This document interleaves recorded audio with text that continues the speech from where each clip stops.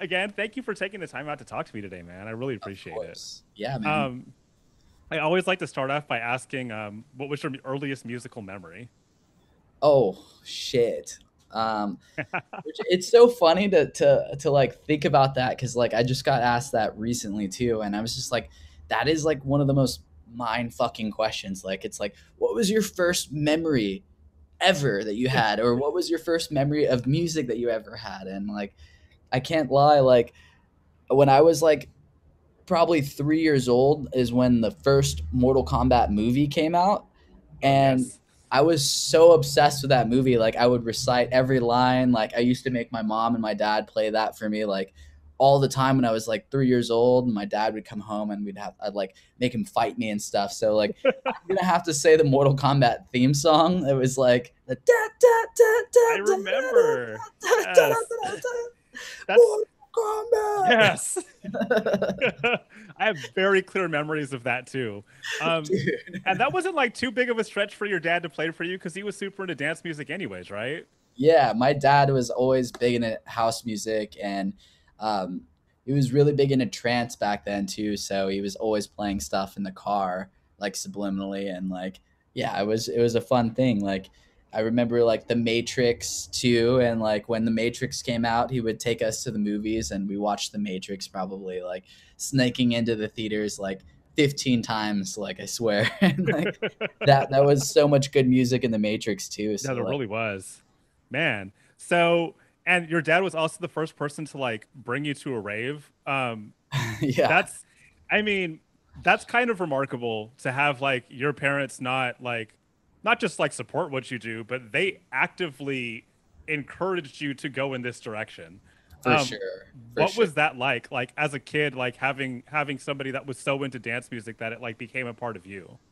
Well, I would say like I didn't really respect it until he took me to my first rave. Like, Mm, I liked all like the Matrix and the Mortal Kombat movie music stuff, and that was fun. But like my brother was the first person to really introduce me into music because he was so big into playing the guitar, and he taught me right. how to play the guitar when I was 8. And I was really into like classic rock for a long time. So I used to think the stuff my dad listens to was like, oh, that's lame, like it's not cool. Like it's a weird because usually the dad listens to classic rock and like the Right. That's what I was kids gonna don't. say. Like it's like so it was like reverse, and my brother got me into that. And then it was like that big wave hit when NWA hit, like in LA, and it was just like 2000s. It was like Eminem, Snoop Dogg, Dre, like it was all the West Coast like hip Yeah. hop, like Bone Thugs, and like we kind of like started getting more into hip hop and stuff. And like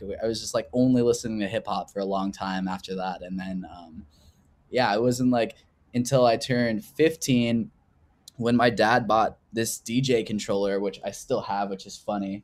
Um, Are you serious? he bought this little M Audio controller, Yeah. and he started trying to use it himself, but he never really got around to it. It was just laying around, and I was like always very interested in trying to learn every instrument that I can. So I like Right. picked it up one day. I was like, Dad, what is this? And he was like, Oh, this is like a DJ thing. And I was like, this? There's no like turntable. I always used to think DJs had to have like the turntables and stuff, and it Right. was like just this little 2-track controller that plugged into your computer, and it run the program Torque, and it was like this thing that was like I don't know, like Man, before that's a Tractor. throwback. That's a throwback. It's super throwback, and I was just sitting there like playing around with it for a while, and then I had all my dad's like super housey old school tracks that it would be ripped. It would just be labeled like track 1 through 10. It wouldn't even have any labels. No, I didn't know any of the artists. You I had was no just idea what you were playing. no idea, but I was throwing it in, and then I was taking stuff like that my other family like I would take like the Black Eyed Peas track and then throw it in there and just start mixing the two together without really knowing what I was doing. I was like syncing the two, like taking the bass out of one because I thought it was like too bass heavy, and then like I started recording these mashups and like doing of these like old tracks that I didn't even know that was from Carl Cox back in the day, and then mixing them with like Black Eyed Peas and like all this other like poppy type of stuff that was like I don't know. It was like I wanted just stuff to like DJ for my friends and like for parties and stuff. So it was like very interesting. I love that. I love that like your start in like producing music was so again like inspired by your dad. Like Yeah, out of yeah. nowhere you kind of like found that thing. How did that like transition into you like really getting into producing your own music? It kind of started when I was recording myself playing the guitar, and I used to like sing and stuff, and try to like make like cool like classic rock stuff, and then Yeah, like got a little bit more into the emo shit, and like of that course. was a whole emo eighth grade year. It was just like 1 or 2 years where you just decided to like listen to Taking Back Sunday and like just like try to sing and play the guitar. So I downloaded Audacity, and Yes. then I think I got grounded or something. I did something bad, and my mom grounded me. And then my dad was like, "Here, let me put this piece of software on your computer." And he put FL Studio on my computer, and he just downloaded it and threw it on there. And it was like the trial run. He was like, "If you like it, then I'll buy it for you." Wow. So then I was just sitting there like playing around with it for so long. And then he bought it for me, and then like that kind of tied in with the little DJ controller too, because then I was starting to throw in the recordings I would do from Torque, and then throw it into FL Studio and try to chop them up and stuff, and like do weird things to it like that before I knew how to produce. But that was the kind of cool thing, is like, I was just sitting around on FL Studio like not knowing what I was doing at all, and making like what I didn't even know was house music. It was Right. just like clicking in things and like making weird beats and stuff. And you know Experimentation stage. That fun before time when you have no idea what you're doing and you have no idea if it sounds good, but it's just like fuck it, I'm just gonna keep doing this shit.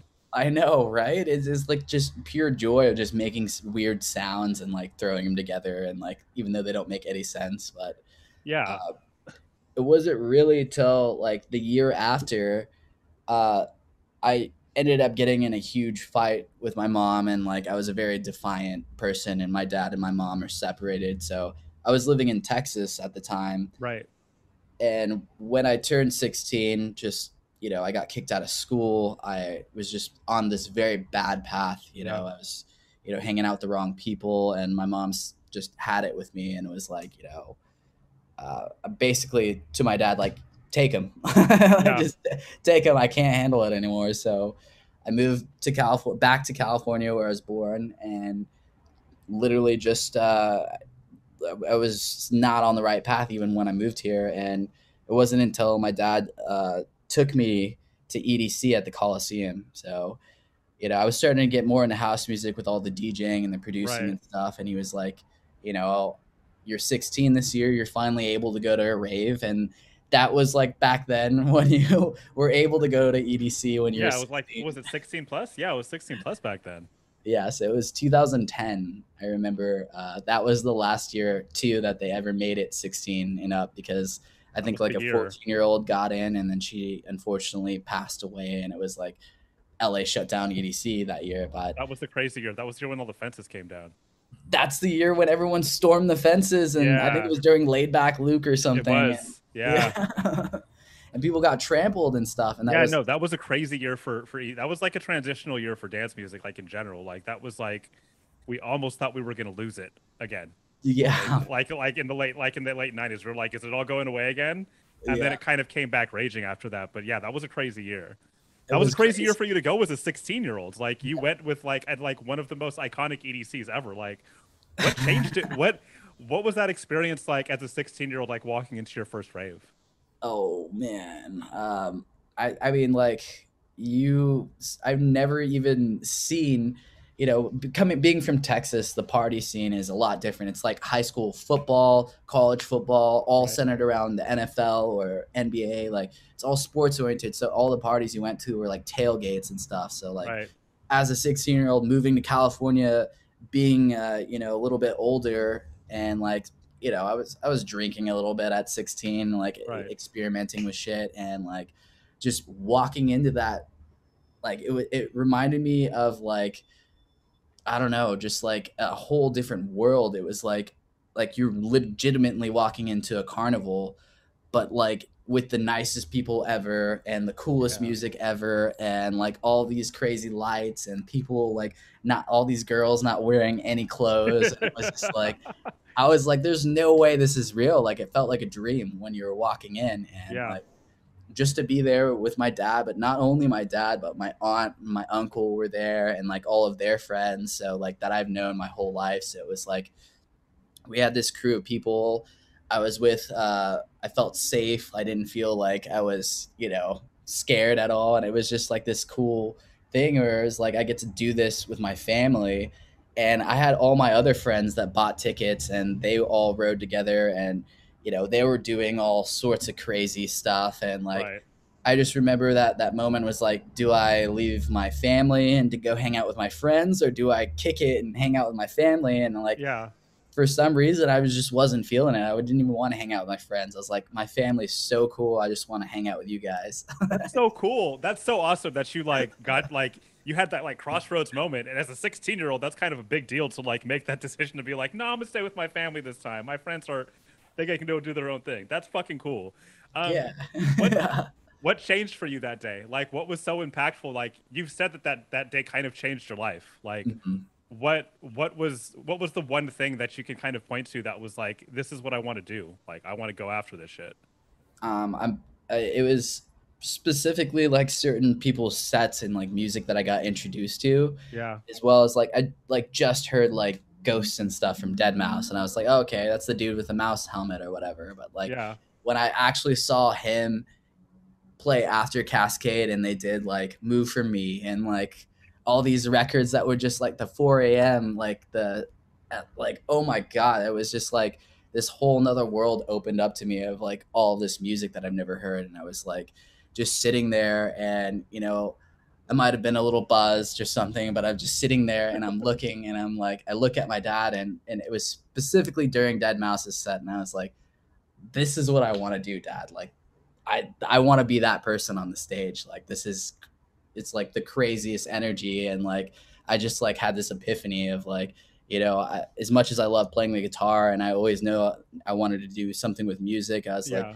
this is like calling to me. I really feel like these are my people. This is like the energy just feels, and it still gives me the chills. Like it's like talking about it, it's crazy. It's like it was definitely a life-changing moment. It was like him, Fetty Legrand that night, Swedish House Mafia, Cascade, and then the next day it was like Wolfgang Gardner and Laid Back Luke and like Afrojack and stuff like that. It was like all of this music that I got introduced to. It just inspired me so much. And like when I went home after that festival, I didn't do anything except for like lock myself in my room with FL Studio and the computer, and just like every like few hours, like, Dad, come in here and check this out, like check this out. And he was always like, oh man, that's so awesome. And he was just so supportive about it that it really like gave me the confidence to just keep going and going. I love that. I love that. I love that like you have not just that you have this like a beautiful story about going to rave for the first time and being inspired so much, but also that your like dad has always been there for you to like say, "Hey, keep doing this. Like I like this for you." That's like Yeah. really special because so many people start as a deficit with parents who don't want them to go into the arts. And Right, it's right. like massively important that we have artists like, that makes everybody happy. Like to have that kind of encouragement is it's like a blessing, no? Yeah, for sure. I mean, like my dad is 100% Filipino, Yeah. came from the Philippines when he was like 8 or 9. His parents, everyone in Asia, that was born in Asia, all their parents want you to be lawyer, doctor, Right. that type of shit. Like go to college, like they didn't even let my dad have a girlfriend at all in high school, which is like, it's just like, it goes to show you, like, I guess he really wanted for me what he did, the opportunities that he didn't have. And like, as successful as my dad is, like, I feel like, a big part of his success were just following what his parents wanted. And he wanted to give me that freedom to express myself. That's so great. That's so Yeah. great. And then after EDC, did you like, figure your whole school self out and like start like get on the right path? Because I know you like you ended up going to production school after that. Mhm. So you must have at least figured out how to get on the right path to finish high school, yeah? Yeah, I mean, like it was just kind of more like when I was 16, I was a junior because I'm like a year behind everybody. Yeah. Okay. So I graduated when I was 17 the next year, and the next year when I started to enroll my senior year, I noticed there was a class offered to only seniors, and it was called Music Tech. So Yes. then that was my first period was Music Tech, and it was with my Algebra 2 teacher. His name was Mr. Kumar, and he also taught Music Tech, and he basically made everyone learn Logic, and they had a bunch of Macs set up in a room, keyboard, little MIDI keyboards, little stations, and that was like the first time I actually got to like touch like equipment that was like properly set up, and that wasn't like just like me winging it. I was like learning a whole new program, collaborating and hanging out with my friends, and like we would just go in first period and just go in and jam. And since I already made music before, I got to hit it off really big with my music teacher, and he would like give me like this special room, and like he was like so supportive of my music too because I was like posting him to blogs, and he was like putting him up on the school board and like all this stuff. So it was like it was really cool to be able to do Music Tech, but um, he was the person that said, you know, Dylan is great of an artist as you are, you're still gonna have to make money Right. after you get out of like what are you gonna do? What are you gonna go to school for? And you know, we were learning like the very basics of audio engineering. So I was like, that's a good intro. Like I need to get better at tuning the sounds and making everything sound better. Yeah. Maybe I'll just go to audio engineering school. And then that was how it really connected. And when I graduated, I got into Musicians Institute in the audio engineering program. Right. And you did that and you graduated and then you work for a major label, or I mean I say work. Yeah, Um you were an intern for a major label for a little bit, yeah, right? yeah. Can you talk about that experience and like that was even a like transformational period for you as well, right? That was for sure. So I went throughout. I did the 2 year course at Musicians Institute to get my degree in audio engineering, and it was the last semester of Musicians Institute, and you had to do an internship. Yeah. So I applied everywhere to internships, literally to every single studio, and I wasn't getting any response or whatever. So I actually went, which was right down the street from where I was living. I was living right next to Musicians Institute, and Atlantic Records was on Cahuenga, down the street. So I remember walking in and being so excited and holding my resume with all of the stuff and all my accolades, and I was top of my class and like kind of schmoozed my way into getting into talking to the right person at the right time. And Yeah. they said, yeah, like you can do the internship at Atlantic Records, and that was a 6 month internship. It was maybe like the fifth month into the internship when I realized being an intern is really all just getting coffees for artists that are there. So Yeah. like I never got to touch one piece of equipment, Uh, go into any studio, sit on any sessions whatsoever. Like I basically was able to go and run errands for everybody and get coffees for everyone. And you know, I was like complaining to my teachers like I haven't learned anything at this internship. I just like keep getting coffees for everyone. And um, you know, I think it was that moment that was the first sign that I realized like the kind of work that I was getting into was still that 9 to 5. It was still suppressing to be to like the artist that I actually am. It was right. still like all of this work and stuff, but for other people's music.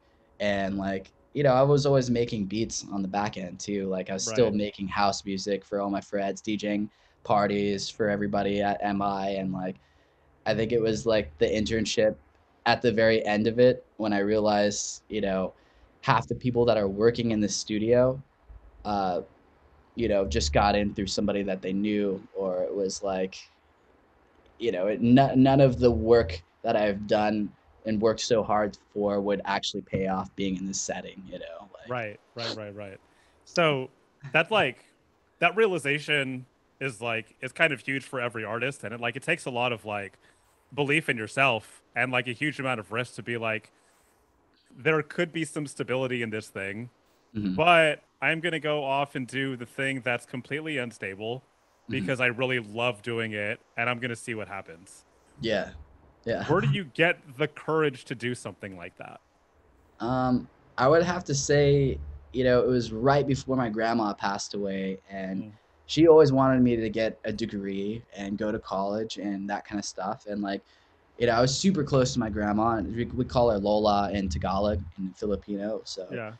uh, after I graduated from MI, it was really like towards the end of her life where we were talking, and I was just saying like, I don't know if I'm gonna be happy doing this, and she kind of gave me the thumbs up of like, you know, whatever it is that you want, go do what you want to do. And at that time too, my buddy and I were DJing at this club um, in Orange County called Merge, and one of the DJs there and the guy that throws Merge is his name is Sean Blakey, and he told us about Icon Collective. I know So Sean. that was Yeah. like how it all kind of tied in for me.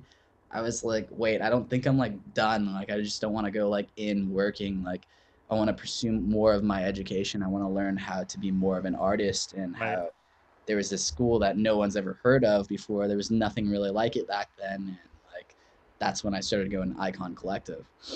Nice. That's so awesome that you were able to like find a place for yourself. Yeah. Um, I want to kind of like take a step back and talk about like your background as a live as a vocalist and as a person who plays instruments. Okay. Um, how does that like play a part in your music today? Oh man, I think it's really what makes me the kind of artist that I am, because when I'm in the studio, it's more of a jam kind of vibe. Like I don't really like to sit on the computer and click, or like sit down like I am right now. I'm always Yeah. standing and like thinking and walking around, and like playing every other instrument. Like I've played the drums, the bass, the guitar, and I've done some vocal stuff in my life. And like, Yeah. I really feel like that helps me be more of a producer. Being an artist and being a producer is also this separate sort Oh, of thing absolutely. where it's Yeah. like, you have your musicians, but as a producer, you're making all these musicians work together. Right. But in our world, like you are the musician for every instrument. So Right. it's like it's cool because I'm none of the stuff that I do is quantized or like locked into the grid. It's more just I'll play the same bass line for 30 minutes straight, just with my eyes closed, until you really get that one take, and you could only be using like 4 bars of that 30 minutes, and then that's what makes the whole song special. Now I don't have to add all this other stuff in it, because like I've really locked in this groove that was hypnotic to me, and it was like, it's a very intricate piece, even though it's so simple. Right. I love that idea of like producing that way, like of really getting into the moment because you're kind of putting yourself on the dance floor. You're like, in essence, you're like saying, how am I going to make people feel this thing that I'm feeling? Mm-hmm. And you're like really putting that into the music. I love that's like part of your process. For sure. I mean, if you're not like standing up and like jamming to the song while you're making it, it doesn't really like translate the same way. It's like I don't understand how people could sit there and like really just like, click stuff in, and then like expect like it to light the dance floor up, because it's like, like it's got to make you move in that way first, for Yeah, sure. I mean, it's dance music, man. If you're not dancing in your chair while or getting up and dancing at least once during the session, then it ain't working. Oh, for sure. And it's like um, you can't be afraid to make the accident, like the some of the best parts of the song are little happy accidents that happen. Like I tweaked a knob off time, and it gave it this weird resonant twang, and like, it was like off time and it sounded weird, but then that hiccup became like the new groove, and then now you looped that section and that right. became the hook, and then that's what made the whole song. I love it. That creative process. It's almost like going back to that time when you were like had no idea what you were doing, but now that you know what you're doing, you know to pay attention to the happy accidents as opposed to being like, I don't know what the hell I'm doing anymore. Right. Um, I want to talk about Insomniac too because your first party was an Insomniac party, Uh-huh. and that's where I came across you for the first time. And Mhm. also, you made your way back to Insomniac with like releases on the record label, but you Mhm. also played at EDC in 2019. Yeah. Um, and on the Stereo Bloom stage, which is like my favorite stage. I love Yeah. it's like, I love the big stages, but Stereo Bloom is just like kind of like a personal one for me, just because it's like all Insomniac records. and it's Mm, like kind of a smaller stage and more tight knit, but it's still huge. What was it yeah. like playing? What was it like getting up on stage for the first time in front of all those people at the show that you went to for the first time as a raver? I mean, it just all came back full circle, and it literally there's no better feeling in the world to like when you set out. That was the goal since day one. I was like, I'm going to play at EDC, and I wrote it on my mirror when I was 16, and like always in the back of my head every single time, and I didn't get discouraged. Like it was like working my way up to that, and doing EDC 2019 was probably the most rewarding part of my entire career because like bringing my dad back to EDC while I'm playing at Stereo Bloom for like there was at least 10,000 people at the stage because Cascade got closed from the wind, Oh, Get Real right. got closed from the wind. There was like a wind situation. I was like, please God, like if there was ever a moment to just give me a solid like like please don't close down the Stereo Bloom, and it didn't close down, and we just had the best time of my life. It was like 10,000 people. We started playing at 4 a.m. We played like the last set, or it was like 5 a.m. and just from literally it being pitch black dark with all the lights to the sun coming up, and it was like you know What an epic moment, man. yeah, Like, you can't even what describe the way you that I can't. felt. Yeah, that's glorious. Yeah, That it is fucking was. glorious. And your dad was there too. Yeah, afterwards we were like tearing up, and we had a good cry, and it was just like, life isn't so bad. No, no, not at all. I mean, that's pretty awesome. It's pretty awesome that like you get to stand in front of people and do this for a living. That's an amazing thing. And after all of these years, like it feels like you were born into a situation that you were being groomed for this for like your entire life. Like you were being set up to Yeah, get there yeah, eventually.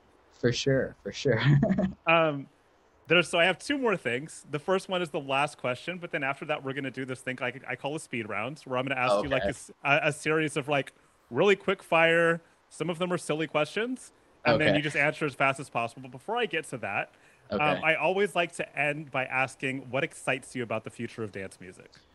Oh, wow. I think what excites me about the future of dance music is that we're starting to experiment more with the live aspect of it, and it just being like, okay, like there's only so much you can do with a pair of CDJs or DJ equipment, but having that and adding on to it, like I love to see Carl Cox's new live set where he is there. There's only a DJ mixer. There's no tables, but Yeah, there's a synth plugged in, and there's uh, this drum machine that's plugged in, and it's all this gear that you're collecting. So now we're going back into like the band kind of feel where it was like, you have to tour with all of your equipment, and you're bringing all of your lights, and you're bringing your visuals, and like we're going back to the real rock and roll days of like it yeah, being like showmanship, like who can show each other up on stage, and like yeah.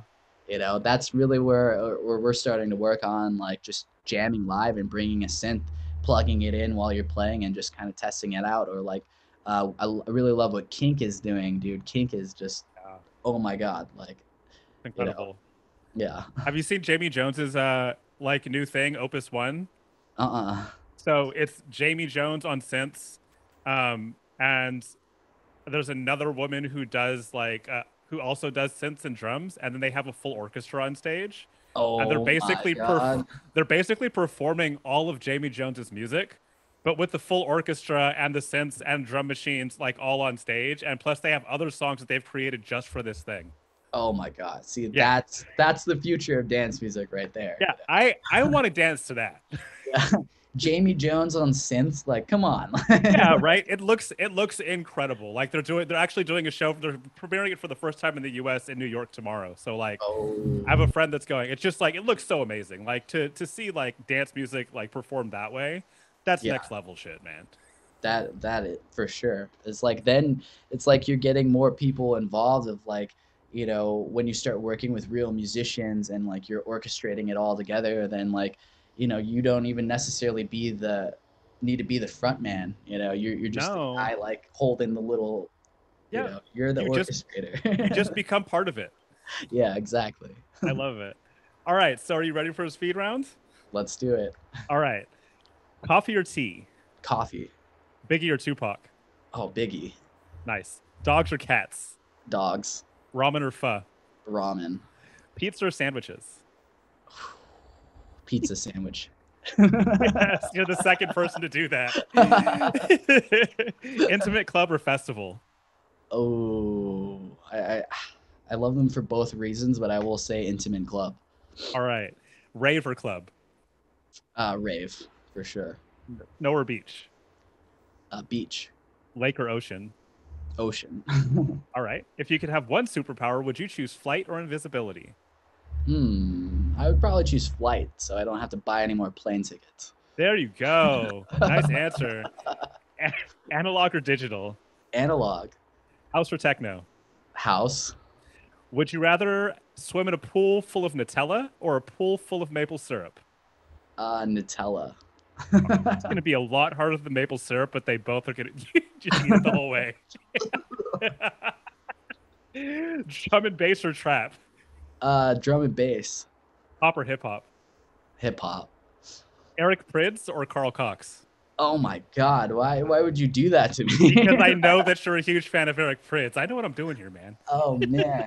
Oh God! Sorry, but I guess Carl Cox. All right. Nostalgic reasons. I won't tell Eric Prydz. Yeah. Please don't. Carl Cox or Chris Lake? Ooh. Another tough one. Ooh. This is Carl Cox for sure. All right. Flip flops or shoes? Shoes. Pineapple on pizza? Yes. Finish this sentence. Before I die, I want to. Before I die, I want to raise a successful family, man. Nice answer. Beautiful. I love that. Your favorite character on The Office? Ooh. Dwight. Beautiful. And last question. Guilty pleasure TV show? Probably Hell's Kitchen. Oh, yes. Yes. I love watching Gordon Ramsay ream people. I can't stop watching it. Like I got so into cooking, and it was just like, I don't know. This Gordon's just so satisfying to watch. He really is. He really is. And let's be honest, the food looks incredible all the time. Yeah, for sure. For sure. Well, thank you again so much for taking the time out to talk to us today. We really appreciate it. Alex, you're the homie, bro. Anytime.